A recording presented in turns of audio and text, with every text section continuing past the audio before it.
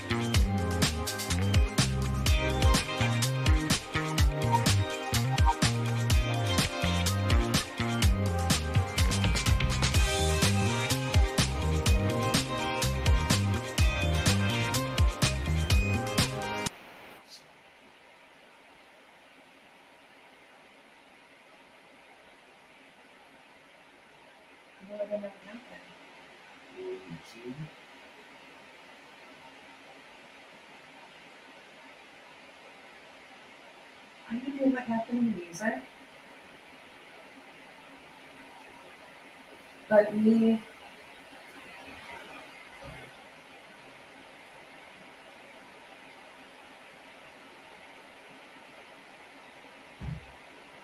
we're going to go ahead and start. I think we lost our intro music. But hey, happy CultureCast Day. Are we on? Yeah. Happy CultureCast Day. Sorry, everyone. We were grooving to the music. Turn that off. Oh, okay. We were grooving to the music. Welcome, my friend Charles Jenkins, aka Chuck. We are live from Newport Beach, and let's just make sure technically we're good. We good to go? Yeah, I think you were here in the family.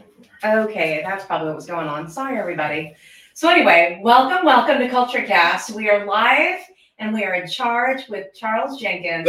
I was telling you on the way in, I know for those of you who are on this CultureCast, you already know about the intro music, but I thought I'd share this with you. So a friend of mine, Julius Wilder, he's a producer in Nashville, originally from Copenhagen.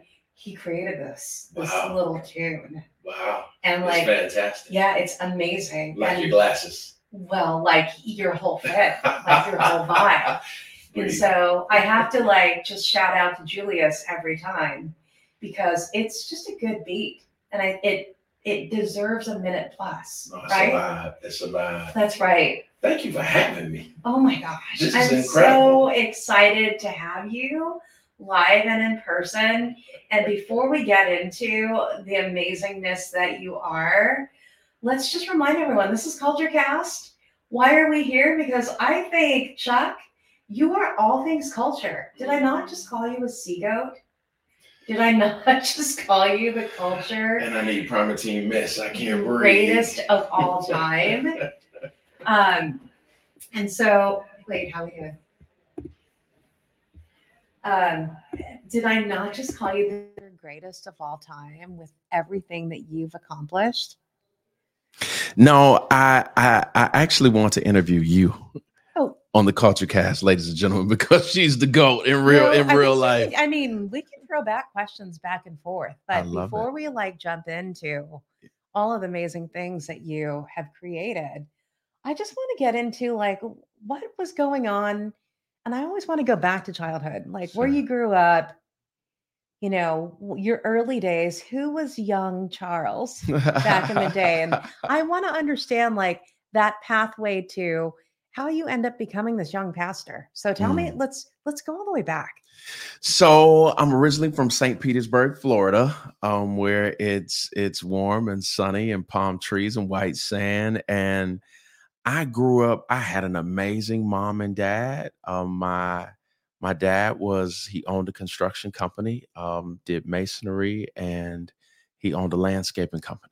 Oh, wow. And my mother was a school teacher. She's taught school for almost 40 years at Clearwater Senior High, biology, chemistry, physics, calculus, all of the stuff I wasn't supposed to get C's or D's in. And yeah, and you know, I was raised in and around church. Okay. You know, my dad played golf on Sundays and was semi-pro, actually. Oh, yeah. He played with a guy named Calvin Pete, who was like the Tiger Woods of the 80s. Nice. And my mother would take us to church every time the doors dawned, every time they opened, she would take us to church. And so we were raised learning about service and love and giving. And we would visit seniors and take them food, go grocery shopping for them. Miss Mary Daly, we would pick her up and take her to Oh, Piccadilly, and she couldn't go out to the big buffet. We would take her, and at takeout she would pack up food and silverware, but we're not going to tell anybody. But I mean, who doesn't though? I'm just saying, like, we need a little extra. You just never know, right? oh, we would say don't take the Right? silverware and the napkin, and Yes. but the environment that we were raised in was that of service. We would go sit with seniors. The wildest thing is my mother would say, let's go see who's grieving, and she would take us to the funeral home, and we would sit out and Oh, go in to random families as they're viewing their loved ones and oh my rub people's goodness. backs, and they would turn around and be like, who are y'all? And we would be like, we know. And they would turn back around, and we were just encouraging people and loving people, and that was the environment. And I think as a kid, I think in 19, I want to say 80, I want to say 82, I think my father was diagnosed with stomach cancer. Oh my goodness. Um, No. and I'll never forget it. He had been diagnosed with stomach cancer. And there was one evening, it was cold in Florida, 40 degrees, it's freezing in Florida. And our house caught on fire. And my father had not, What? yeah, my father had not smoked a cigarette in years. And I'll never forget it. We're all outside standing in our pajamas with nothing but our pajamas on in the cold, and the house is burning down to the ground. And Oh here comes my no. father shaking with a cigarette. And that was what I believe was a pivotal moment that was transitional in him transitioning out of this life. And some years later, he passed away. Oh my goodness. And, after he passed away, I found myself, I would say, lost. I couldn't even go to his homegoing celebration because I Mm, was a daddy's boy. yeah. He took me with him everywhere he went. Took me to work with him on Saturdays, landscaping. I was 5 years old, picking up sticks and ultimately using the shrubbery cutter and all of the. I was with him all the time, and he would take me to the golf course with him Oh every day wow. after school. And so when he passed away, I was riveted. I had 103-degree temperature, couldn't Oh hold my. any food down, and the grief rendered me completely dysfunctional. And I found myself as a 10-year-old trying to figure out how to live without my dad. Oh my goodness. That is such a young age Yeah, to yeah, lose your dad, especially with how close you were. yeah, Now, quick question. sure. So when he was diagnosed with stomach cancer and he Mhm, hadn't smoked in a long time, mhm, and when the house was burning down, mhm.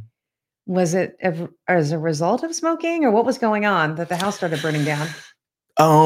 It was I think it was a fuse Okay, somewhere in a room that sparked something, caught a fire, got it. and we were little kids. All I remember is my auntie Kate from New York was visiting, and she said we smell smoke, and suddenly we're running out of the house. But my point was the riveting experience of hearing that you're losing Yeah. everything gripped my father. And And then yeah, yeah, I can't imagine. Like, I think getting that news and then as a family watching your house burn down we lost and everything really, in a night. yeah, everything but the Everything. pajamas on your back. Yeah, Oh yeah, my gosh. yeah. My mom had to literally figure out where we could stay that night, and then what do you like? Okay, you can't go to school the next day until we find clothes, and Right. like it's a whole when you lose Yeah. everything. But fast forward, my father passes away, and as I grew, I was trying to figure out what does it look like to be a man Right. um, without that influence on your life. And ultimately, I thought being a man was doing whatever you want to do. making your own decisions. Yeah. And ultimately, I did some of that. I thought it was being a tough guy. Sure. And so by the time I had gotten to the 9th grade, I had become a professional school skipper. Uh-oh. And Oh no.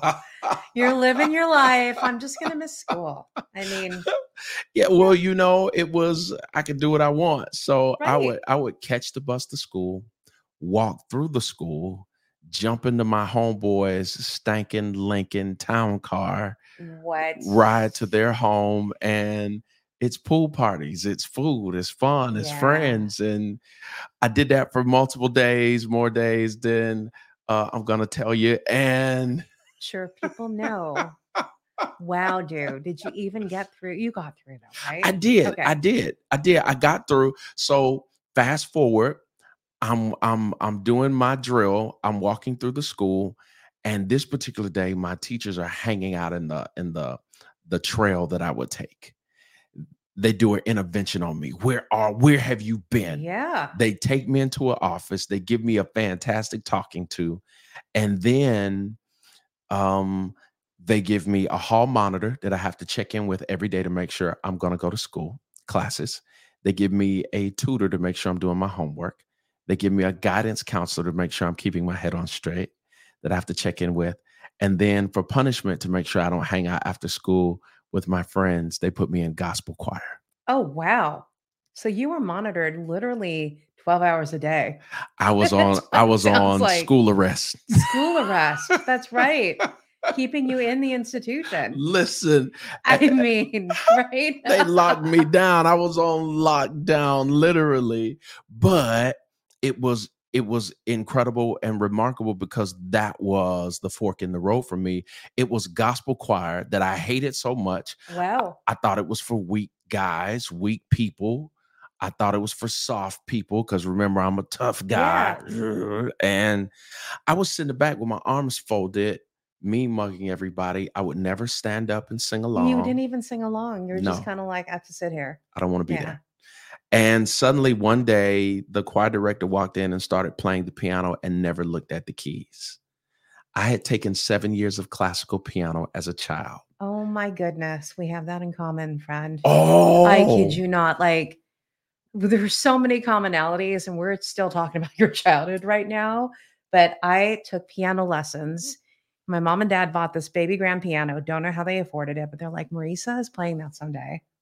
So 1st grade through 8th grade, so almost 8 years of piano. Wow. Took hardcore piano lessons. And my parents both work, so we grew up with keys around our necks. Sure. And here was the routine. Come home, do your homework for the first hour or so, then play piano for an hour. So practice your piano. Yeah. Do chores, around our home. Sure. And then if there was time and if someone was home, if, an adult was home, like normally it was my dad, he fixed televisions for a living. So he would be home. And my mom actually had 2 jobs as a nurse. Then if there was time, we could play with the neighbors, but not when you're doing all of that. So I hear you on that classical piano lessons, yes, which I took for granted. Yeah, I want to know how you felt about that. Oh no, yeah. Well, I hated it. Yeah, so did I.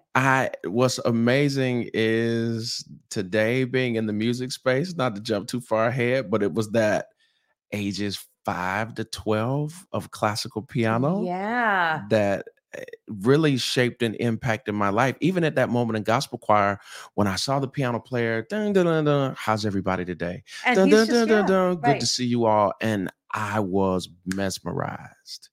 And it was that moment in time that captivated me and shifted. And I think oftentimes we miss the fact that it can be the small thing that can lead to big things. Yeah. And it could be the seed that leads to a harvest that you would never imagine, because oftentimes we underestimate, minimize, dismiss, or we don't give any attention to that seed. But that was the moment that transitioned me from mean mugging, to listening to the songs, to singing along, to actually going out to sing with the choir, to seeing how the music impacted people and affected people. And it reverted me back to all of the service that I had been taught by my mother. And 16, I'm licensed to preach. 18, I'm ordained. 20, I'm named the successor to one of the most influential churches in Chicago, following an icon, a guy named Clay Evans. Oh my goodness. There's so much to unpack from that. I'm really curious with the service upbringing. It finally came full circle. Sure. There's a couple of things. One is how much of your dad's spirit, I guess, guided you through this time? Because I think some people know this. Like, I recently lost my dad. He passed this last year. And I hear you, like, it gets really hard. And, he actually got really sick in 2019. And then over the last few years, just his health deteriorated. And while mentally we were getting ready for him to, to pass, once it actually did happen, you're never ready for that. Sure. And so I think about and it was crippling for a moment, and it just took a while to kind of get clear around, all right, life's purpose. I was so close to him, kind of like you and your dad. I mean, he did everything with me, for me, anything that I wanted to do, he wanted to support. But then I think about even more recently, as I'm questioning, all right, well, should I be doing this or that, right? Like, what's next in life, or what's the next project I'm going to work on? I oftentimes in my heart actually talk to him. And I don't know if you had that kind of spiritual guidance along the way as you were going through the mean mugging to kind of finding service again. I think that whenever we lose someone we love, there's a hole that cannot be filled by anyone else. Yeah. And what I think I cling to even to this day is that the things that I saw precept his example, the words that I heard, the work ethic, the laughter, the jovial jubilance that he brought to spaces, the insights that I've heard about him, because unfortunately I didn't get to experience my dad as long as you did yours. Yeah. And so I have to, go from the short amount of time coupled with the stories that I've heard. And I think that both the characteristics, the wisdom, the insights that I've gathered and garnered, of course, are many of the guiding lights. Yeah, I love that. That inspire me. And even my work ethic, which sometimes is extreme, I got it honest. Yeah. And I'm empowered by his witness, his model, his example. And what helps me is knowing that as difficult as it is, we all have a set amount of time. Yeah. We have, a start date, a stop date, and in between is that dash. And all we have is that dash. And he did his thing with that dash, right, until he got to his stop date. And I'm inspired. While of course I miss him, but I'm inspired by the life that he lived. Yes. To try to make him proud and try to do and be, what he would feel really good about. I'm sure that he is so proud of everything that you accomplished. And I think about, you through this gospel choir and being on school arrest. And then how are you even ordained? I mean, how did you even go through that process at 16? Did you decide to do that? I think when you mentioned, and I wrote a book about this, it's called Seasons. And the premise of the book is all of our lives are framed in seasons, scenes and segments of time, one giant timeline broken up into several different time periods. No one season necessarily looks the same. And in the book, I talk about how to discover your purpose. Purpose simply meaning assignment, responsibility, obligation, and many different people are guided to their purpose in many different ways. Some people are escorted into their purpose. It's difficult for you to figure it out yourself. Some are recruited. Some have an epiphany theophany. Some are just, inspired to embrace or engage in opportunity. And there you are. And I think for me, I was trying to, as I was in this gospel choir, I was trying to figure out, who am I to be? Yeah. Why do I exist? What do I want to do? I had seen throughout my community men riding bicycles and sitting on porches and sitting under trees. And just as a kid, respectfully, not knowing their stories, I just knew that wasn't anything I wanted to do. And so early on, I was trying to figure out, what are my purposes? What am I supposed to be doing? And as a kid, I was a dancer. Oh, wow. A dancer. You're just super creative. I would shut your party down. Okay.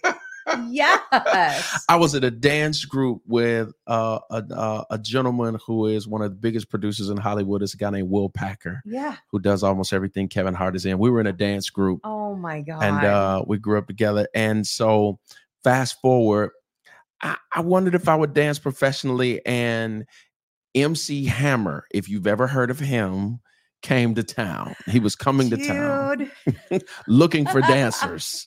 So everybody in my city was like, Chuck is out of here. MC Hammer's going to scoop him up.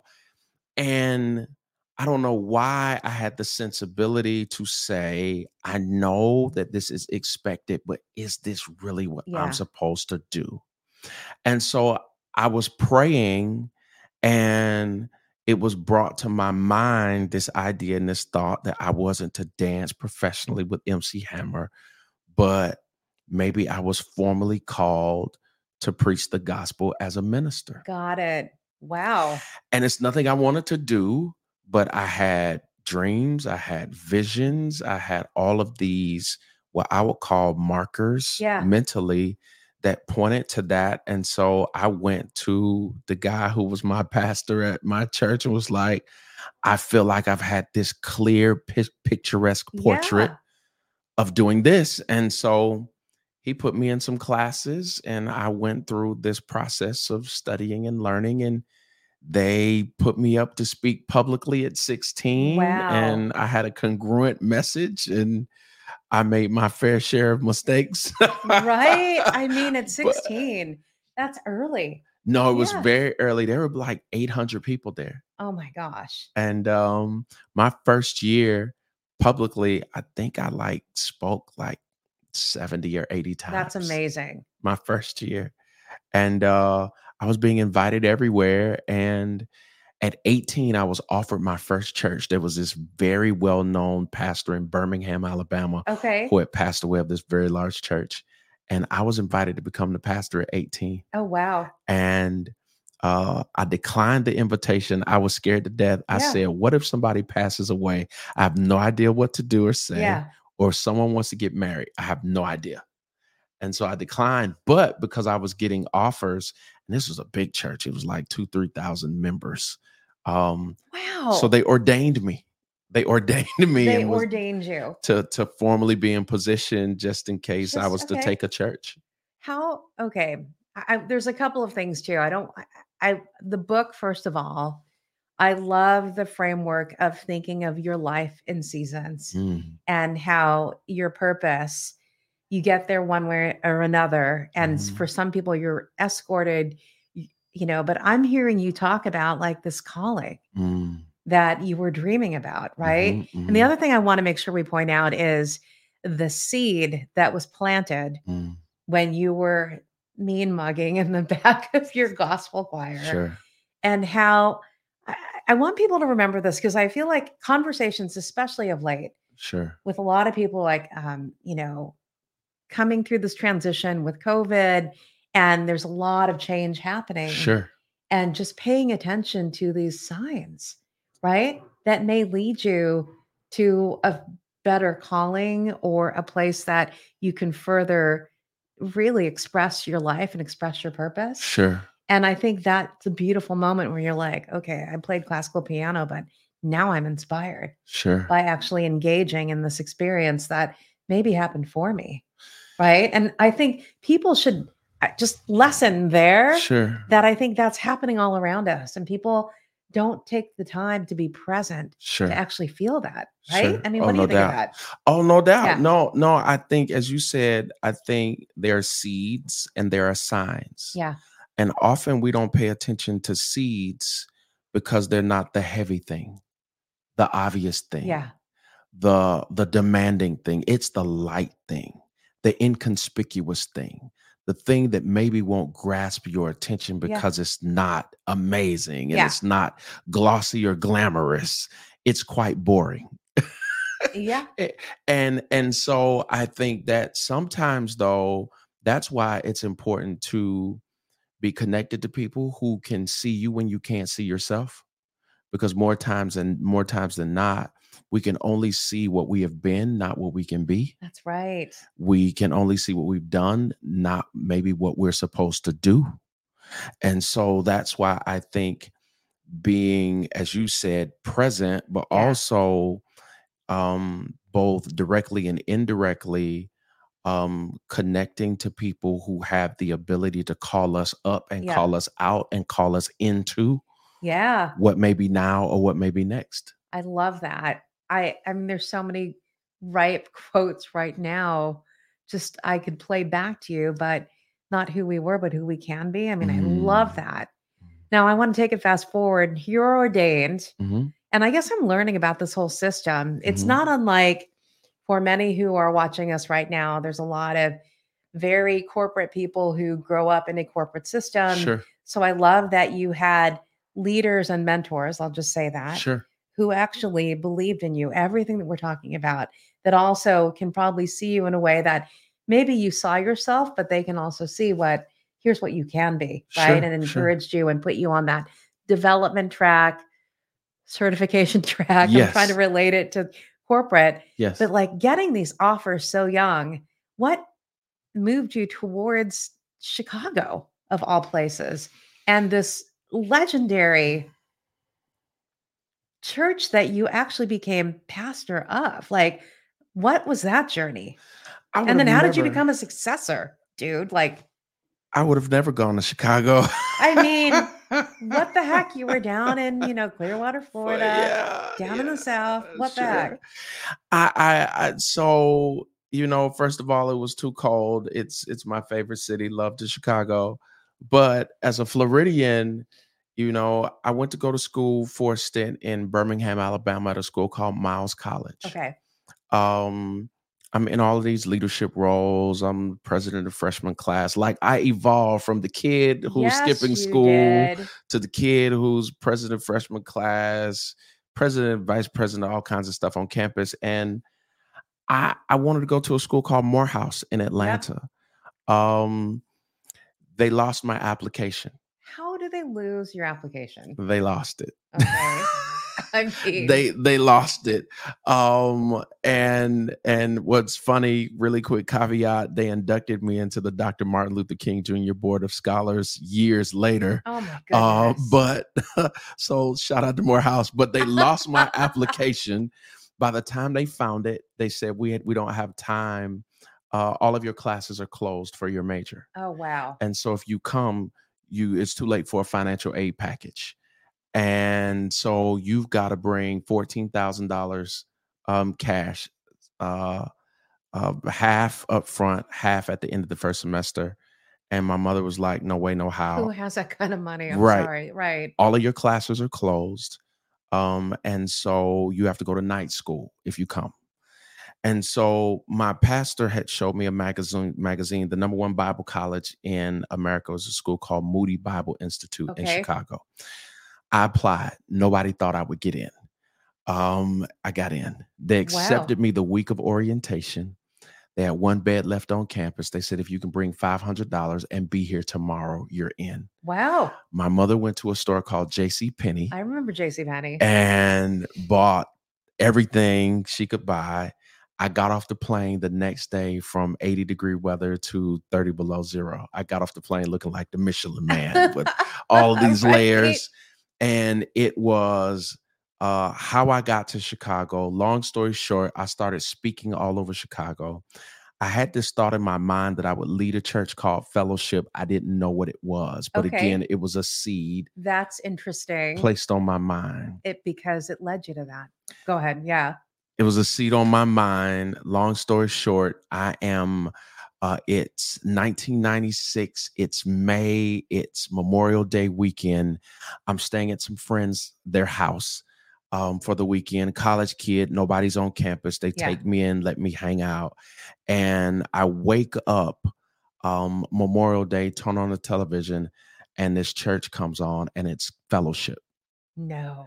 And I get this thought that is the church you will lead. I go call my wife, who was my girlfriend at the time. I call my mom. I call my best friend. My wife and my mom, my girlfriend at the time, they're like, all right, well, let's go. Okay, right. And my best friend is like, you have lost your mind. You're crazy. You will never lead that church. That is the church. Yeah. It's iconic. It's where Mahalia Jackson, famed gospel singer, would sing every Sunday night. Aretha Franklin and her father would be regular guests. Famed singer Sam Cooke was in the choir. The church was frequented by Sidney Poitier, Harry Belafonte.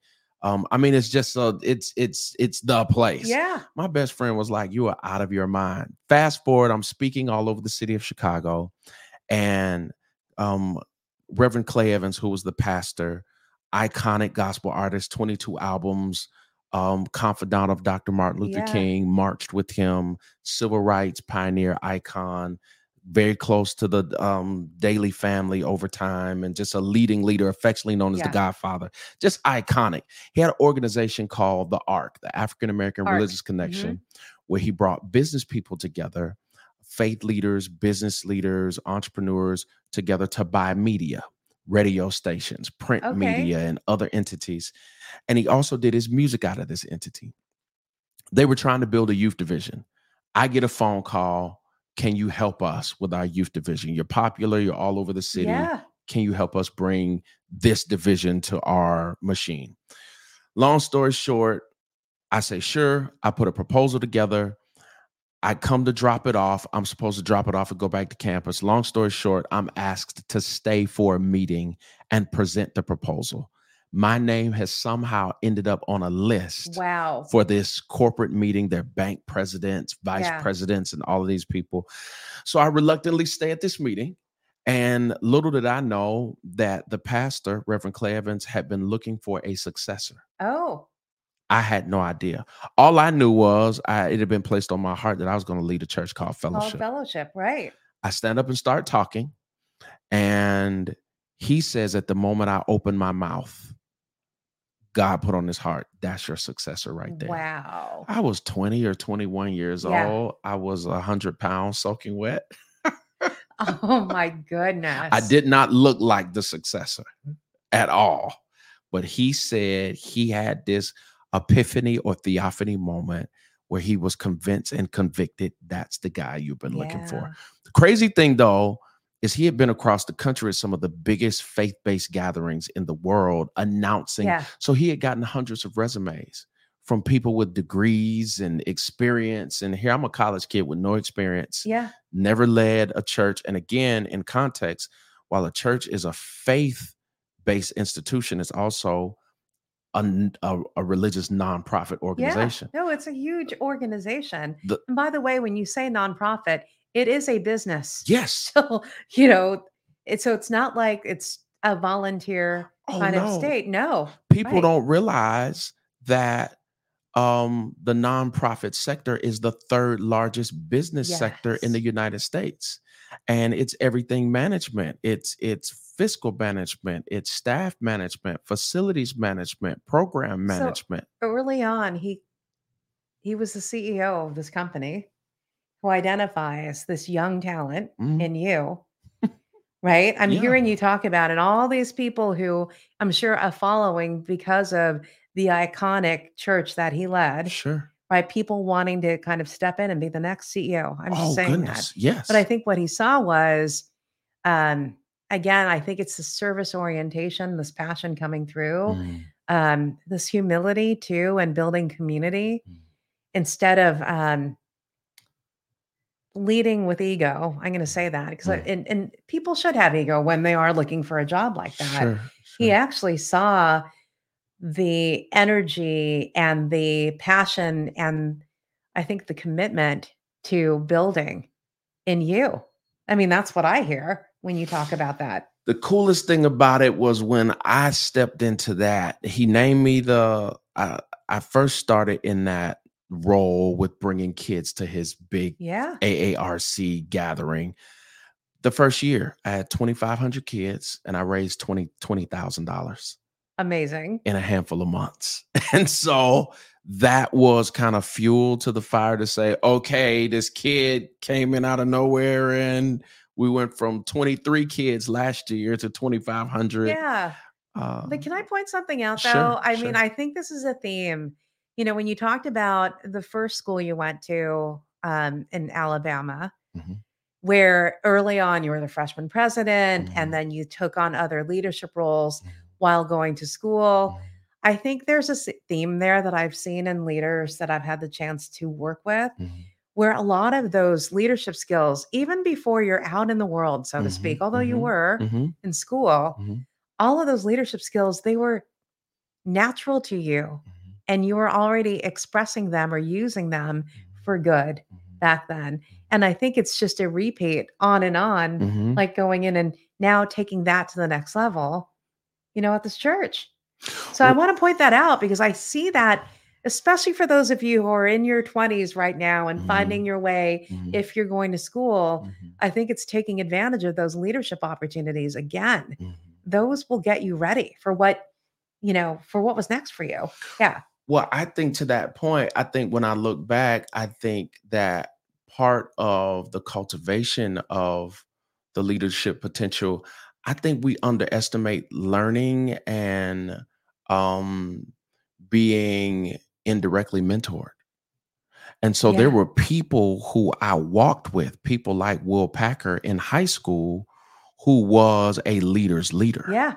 The best of the best. When I got to Miles College in Birmingham, there was Charles Tyler, a guy who was a leader's leader. I was the little brother, the little tag along, but I saw their explicit and implicit leadership qualities, leadership abilities, how they spoke, how they interact with people, how they welcomed people, how they led people, guided people. So I think intrinsically, what's also important that I think is noteworthy is not underestimating who you walk with as you are being developed. Totally agree with you. I mean, I relate to that. I know we've had different upbringings, but there's so many parallels. I think about early days working in corporate America, like Fortune 25. Sure. And you've heard a little bit of that story. I did look up to people where I'm like, wow, I want to be. And I know they've got way more experience. They're super successful. And I had the chance to work with them. Same thing. Huge observation on, oh, look at the way they treat people. How can I be more like that? Like, you're right. I think don't underestimate who you walk with. I love that. Or who you're surrounded by and what you can learn from them. Sure. Especially when, you know, I love this too. You were being the little brother, you know, the sidekick. Same thing. Always the youngest one in the room, newest one in the room. But don't forget, like, that's such an opportunity. Yes. To just, again, lean into that energy of others. I love that. No, I love that. I like how did you like your trajectory? Like, how did you move into your world? I mean, what you've accomplished. Oh God, we're talking about you today. Oh my God. Can we talk about her a little bit? I mean, I feel like a lot of your story that you're telling, there's so many parallels. And there's a theme here that we can continue to unlock beyond this conversation. Sure. But I think it's about just being really centered with who you are and what you stand for. You know, I think back early days, I ended up going to Cal Poly Pomona, which I'm so proud of. It is known here in Southern California as a first generation immigrant kind of student body, like 2/3 of the student body. they are like first generation American here in the United States. And oftentimes the first going to school, right, from their family. But I think about like somehow getting opportunities, which again, I found myself working in a tech company and then ended up in a Fortune 25 company, all because I was recruited. But you can easily get sucked into the rules of being in large companies. That happens all the time. And I think I was having this conversation with a friend the other day. You can easily follow that path because people say, here's what it means to be successful. You need to act a certain way, be a certain way. And if you follow the rules over time, you too can grow.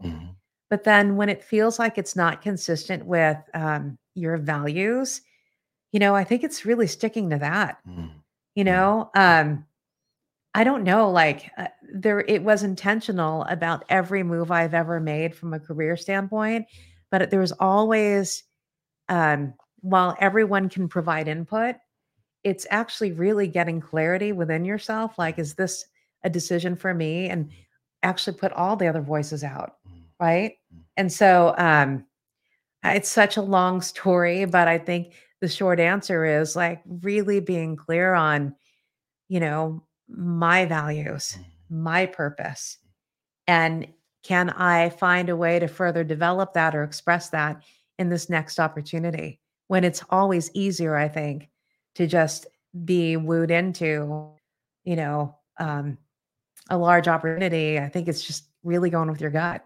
Because I think the way I grew up was like most people go stick with one large company and move your way up over 20 years. Right. That was not my, that's not who I am. Right. Right. But I think that was always the common back then. And being brave enough to take the risk. And always, I feel like every few years for me too, that there's something to learn and that there maybe is somewhere else where I can learn it. And so anyway. No, I love that. No, that's spectacular because your life is so inspiring. And I think that what jumped out is, as you talked about, both calling was what jumped out. And that word calling in its root etymology means invitation, like being invited. And so the pull or the draw to be in a specific place, calling is invitation, purpose is the thing that you've been invited to do. Yes. I mean, I think I've shared the story with you briefly, and then we'll talk back about you. I think about, not unlike you growing up, I have been a huge observer of human behavior, how people treated my mom and dad. My dad specifically, I spent a lot of time with him until his last days, still had a very thick English accent. So unless you really knew him, really hard to understand him sometimes. But if you've been around him, you totally understand what he's saying. And I remember early on, like 9 years old, going grocery shopping with him, and we were living in LA, and then eventually we moved to the suburbs. And I say the story a lot. The checker, this is my dad, a checkbook, and he was writing out a check. He yelled at him how very slowly how much the check was, with our groceries. And I remember being 9, looking at this guy going, hey, look, my dad understands English. You don't need to yell at him, and you don't need to speak slowly either. And I think it's just watching how people treat each other and always making a note that, wow, I never want anyone to experience that from me. Right. So I think it's between the combination of that and then watching my parents. So they met here, they immigrated. My dad was here early on. Then a few years later, my mom came out here to become a nurse, and they had no family. And so when they chose to get married and have this family and pursue opportunity in this land of opportunity and get this American dream with no family around them, right? So they had to create family around them. But over time, my mom sponsored every one of her sisters who then left their family in the Philippines. They came out here, they lived with us until they can get up on their feet, and other family members would come out. And even though they had a profession, and this is my long answer to my calling, I believe, they would end up being hired minimum wage into fast food and retail jobs. And I watched my family make their way in that way, and like moving up, having to start at the bottom again and doing that. So if I look at my entire life, and I've done a lot of work just really reflecting on my calling. Actually, did some work most recently. I believe that I was meant to profoundly and joyfully connect people to one another, right? In service to opportunity. And so, not a shocker, although I didn't choose human resources, as a career, not a surprise that I've had the chance to work in organizations and lead where it's primarily an hourly entry level minimum wage plus workforce, because that's my story, right? I think about that's so you want to know a little bit about not only my values and knowing my purpose, but the why behind it is grounded in who I am and my family, right? And so that's kind of the long answer to talking about your interest in, okay, how did I move up and around, right? No, I love that. Yeah. I love that. I love though how you just articulated that, because I see the picture. Yeah. Right. It's not just the script, as it were, but I actually see how it connects back as we look forward and see you today. Is so inspiring. Yeah, I think again, it's you said this earlier. I know the environment encourages us to behave a certain way, but I think it's always getting really clear about what's in your heart and in your gut about what's most important and following that, And Totally. Let's get back to though, like how you we derailed a little bit, but thank you for asking. But here you are now. Clay Evans taps on you. You're the successor. You become the pastor of Fellowship Missionary Baptist Church in Chicago. Wow. What the heck, man? You know the whole name. I mean, but here's the deal.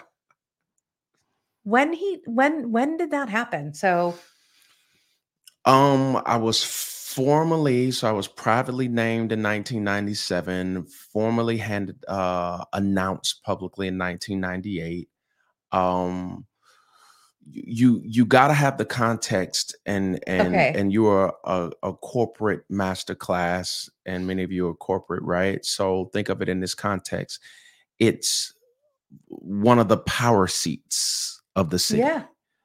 Direct line to the governor's office, the direct line to the mayor's office, a gatherer of the people in mass all day. It's influence. There are many people of means. And so what's amazing is, even though it's a faith-based institution, there are still very practical, secular pieces to the puzzle. So what's amazing is I started getting death threats. Oh my God. And hate mail. And I remember, I'll never forget, I don't know why this one letter stands out, but I got a letter that says, "Watch her back when you walk out of your house." I was not the leader of the church. Wow. One day, but because of whatever reason, people, jealousy or jockeying, or people wanting that power or wanting to sit in that seat or that influence, almost like politics, right? There were people who didn't want to see me in that seat.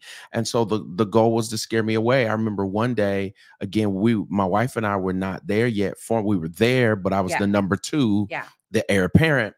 And we walked out to go to church one day, and all of the tires on our car had been flattened. Oh, wow. And then there was another moment where my mother-in-law gave us a car and it was gone.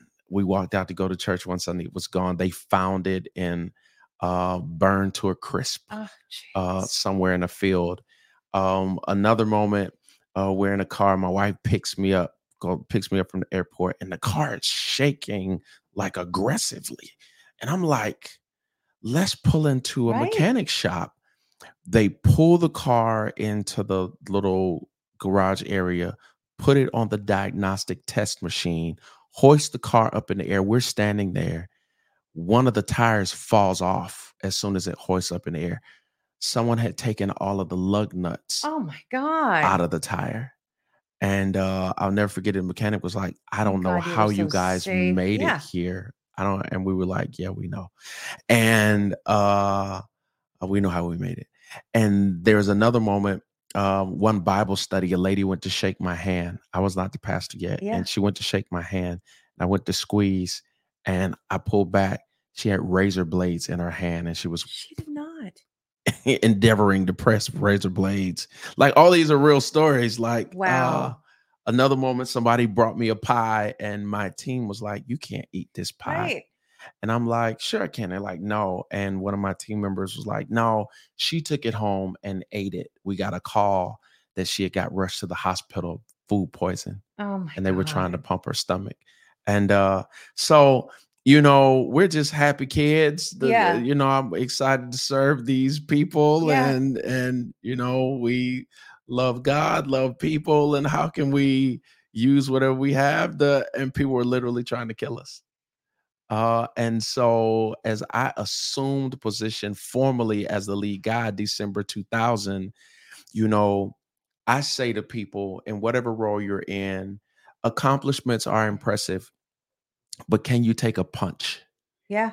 Because along the way, there will be gut punches. There will be punches you didn't see coming, and having the courage, which is mental toughness, and the tenacity to take a licking and keep on ticking, and to not be dissuaded because you experience adversity, because you're clear Yes. that you're in your purpose.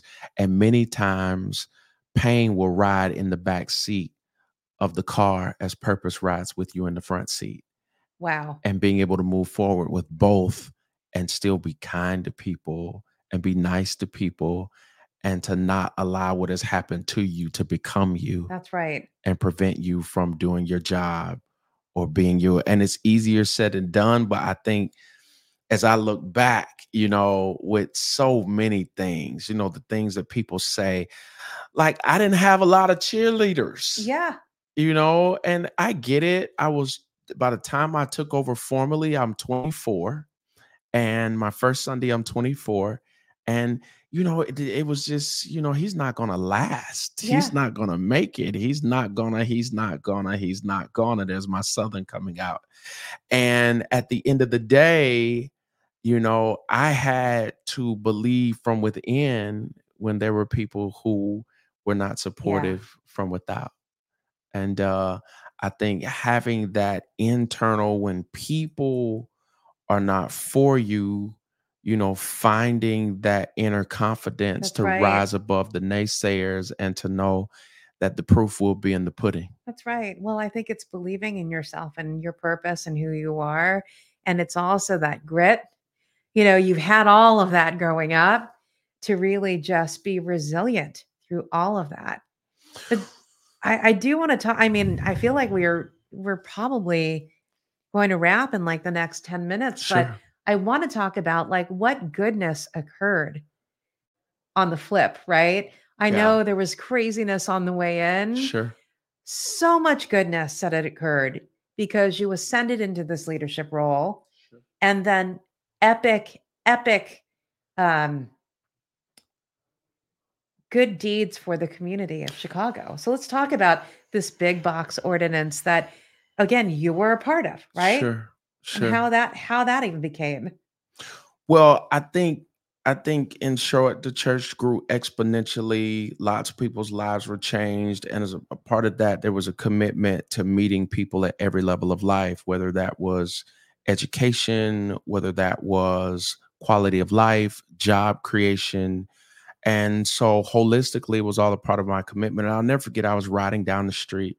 It was a random day. Mayor Richard Daley, the son of the father, Mayor Daley, called me and said, where are you? And I said, I'm riding downtown. He said, can you be at my office in 30 minutes? And I said, I can. And I got there and Mayor Daley said that for 7 years, they had been trying to get Walmart into Chicago. And there was a plot of land on the south side of 83rd Street where the developer had invested $30 million. Wow. And it had been stalled for 7 years. And so many people had lost money. And he asked, could I help?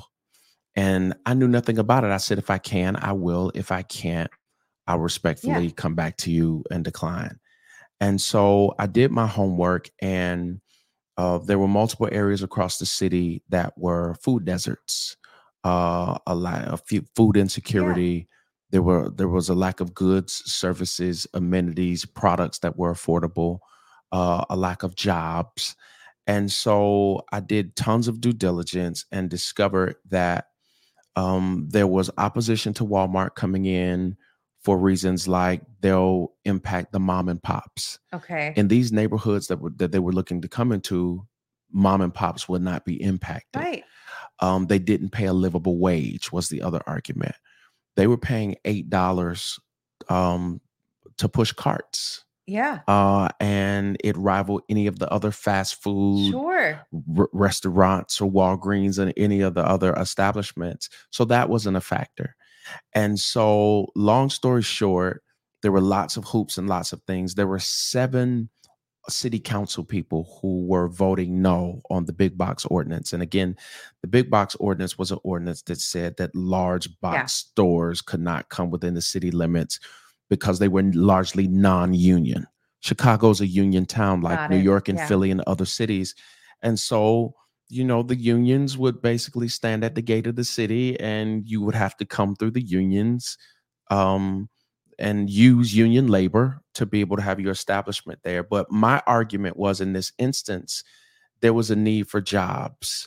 Where there is a lack of jobs and goods and services, and crime is going to be that much more higher, right? Yeah. There's poverty, there's people are hungry and people are desperate. And so at the end of the day, not advocating for any untoward behavior, but it happens, right? Where there's crime, people will just, where there's a lack of access, people get desperate and just do whatever to survive. And so my deal was, how do we right that? How do we make stuff available? So the alderman, the city councilman in the ward enlisted me. I worked side by side with him. And then I ended up in the room with all of the Bentonville, Arkansas Walmart executives on a consistent basis. And I led the way and worked with several other leaders to get it done. And at the end of the day, Walmart came to Chicago. It was to be 20 Walmarts.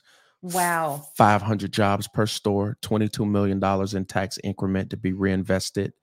I was a part of Walgreens expanding. Walgreens was closing all over the city because $60 million had been cut out of the state budget, Medicaid and Medicare. The pharmacy is the anchor tenant within Walgreens. Me and some friends got $30 million back in the budget. Amazing. Walgreens showed up everywhere. A big ride share company, a friend, Shervin P. Navar. Shervin P. Navar called me and said, Charles, I have a cool idea, great idea, working with some friends. You can use your car as a cab. No money's exchanged. It's been said people won't ride with complete strangers, but I think so. I can't get the mayor, Rahm Emanuel, to call me back. I called the mayor and was like, here's the idea. Call him, vet it. Shervin called me back and said, Charles, you're the effing greatest. You're the and this big rideshare company comes to Chicago, and tons of other behind the scenes working to solve big problems, improve people's quality of life, helping big companies do extraordinarily well. And my claim to fame is yours, putting people together to see special things happen that will impact people in a good way. Well, think about all the opportunities that you had the chance to help create for the community, and for people to thrive, which is amazing. I'm realizing we're coming to the top of the hour. We haven't even gotten into like this crazy music career that you have had. I know I listed all of your amazing accomplishments, but I do want to get into like, it's hard to ask an artist this. Yeah. Like, what are you into these days? What are you listening to? What are you watching? What are you reading? Like, what's top of mind for you these days? So I'm going to my 12th year in the music business. I've been really blessed. 18 number ones and hundreds of millions of streams and views later. Licensing music to TV and film. I got music in a Hallmark movie this holiday season. I can't even believe it. Or I can actually. Yeah. Me neither. And so I'm working on. I'm getting ready to drop a big birthday anthem. Yeah, you are January. Just in time. Yeah, I'm getting ready to. You want to say something? Well, yeah. I mean, keep going, and then we'll make sure we say something. So I'm dropping a birthday anthem. I'm making new music. I feel like we need some feel good in the culture. I have a fashion design studio in Atelier in Paris. And this coming January, we believe will be up for sale with my brand called Positive Air. I cannot wait. Of course, it's Positive Air. We're making stuff in Milan and Portugal and designing in Paris. And so we'll be online next year. And yeah, I'm executive producing a couple of films. I'm EPing the Bernie Mac biopic. Oh, nice. And people say, how do you do all of this? I say teamwork makes the dream work. Yeah. I have teams and people in places. I'm just, where I need to be, when I need to be, and jump in when I need to jump in. But the fashion company, Positive Air, is the 300-pound gorilla that's guiding everything. We need positive air, and so much negativity, so much pain. It's a luxury state of mind, a style of life, a way of being. And the tag is breathe.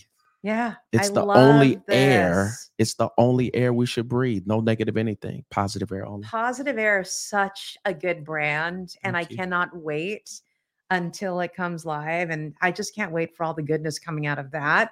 And I mean, for now, since we do need to wrap up, sure, I think you need to come back and we need to talk about all of this. Sign me up. Right on. I want to ask you questions too. Oh, you can. I mean, we can fully riff. Let's do it. But before we end, I think when you talked about your birthday anthem, dude, just in time for your birthday. And so all of you can help wish a darned happy birthday. We're minus 2 days out. So 2 more days until the 14th, until Chuck's birthday. And we won't light it in here, but we did come prepared with a birthday cupcake. No. Which we will light up, and we'll do this at lunch. We're going to lunch next. This is so kind. There's a candle. This is so kind. That, of course, your little fan club out here already had put together. Oh my God. So I will pop this into our little lunch, but just for effect, so everyone can see this. That is so wild. Thank you so much. We're going to celebrate. Beyond thoughtful. And actually, you and I need to trade Rahm Emanuel stories. I had another guest on probably a month or so ago who actually has video of him and Rahm Emanuel dancing in the streets. That is hilarious. Yes, dude. I just have pictures, no dancing. Right? Well, there's so much goodness. I want to end with Positive Air and actually end with breathe. Breathe. Right? We need a lot of that in this world today. So thanks everyone for joining us.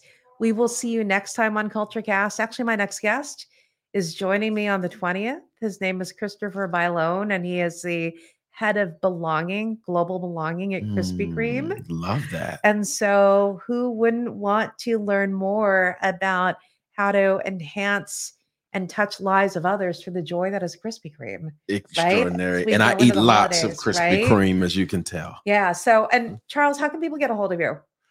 CharlesJenkins.com. CharlesJenkins.com is my website. All right, everyone. Thank you for joining us, and we will see you next time. And oh my gosh, I heart you, dude. I love you. Double back to you. Yay. Bye, everyone. Bye. Happy holidays. Happy holidays.